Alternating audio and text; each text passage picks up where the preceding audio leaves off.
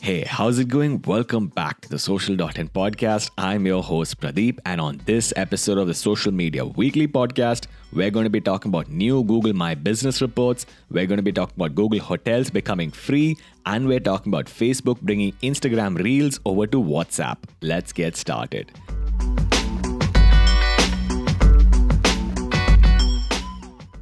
So the first story we have for today is about Google Hotels becoming free for everyone.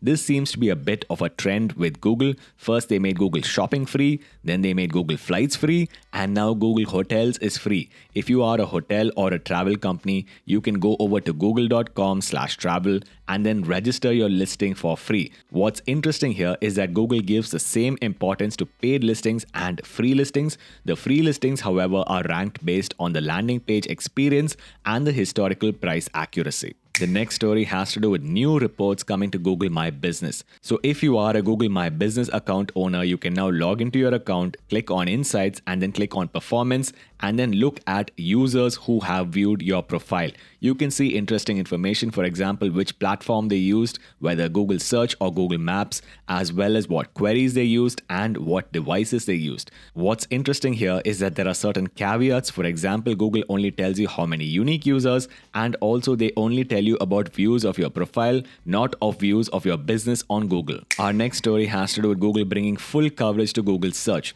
So Google introduced full coverage in 2018 at Google I/O, their developer conference, and basically it's a way for you to get additional information about a news story inside of Google News. Now Google's full coverage is coming to Google Search, and this means this will reduce the spread of misinformation. What's interesting here is that this is not personalized, but however is a 360-degree view based on BERT. Remember BERT? I'm all for moves like this from Google because it reduces the spread of misinformation, and you can find full coverage by scrolling to the right of the carousel or clicking on more news at the bottom. Our next story has to do with Facebook finally agreeing to pay content creators. So for a platform to be successful, you need to have great content creators, great advertisers, and great distribution. Now Facebook has two of these, but unfortunately they haven't been paying their content creators. Now according to their latest blog post, they are going to be paying content creators for videos as short as 1 minute by inserting minimally intrusive ads at 30 seconds. They're also going to be adding sticker ads in stories,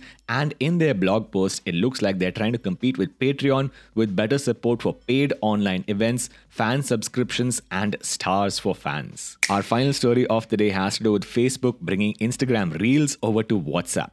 So according to WA Beta Info, bless them, there is going to be a new update wherein you can view Instagram Reels right inside WhatsApp. It looks like Facebook is going to be copying features between apps until we no longer know the difference. Just a few days ago, they rolled out Facebook Reels, and if you're not clear on what Reels are, they are short videos with music and video effects.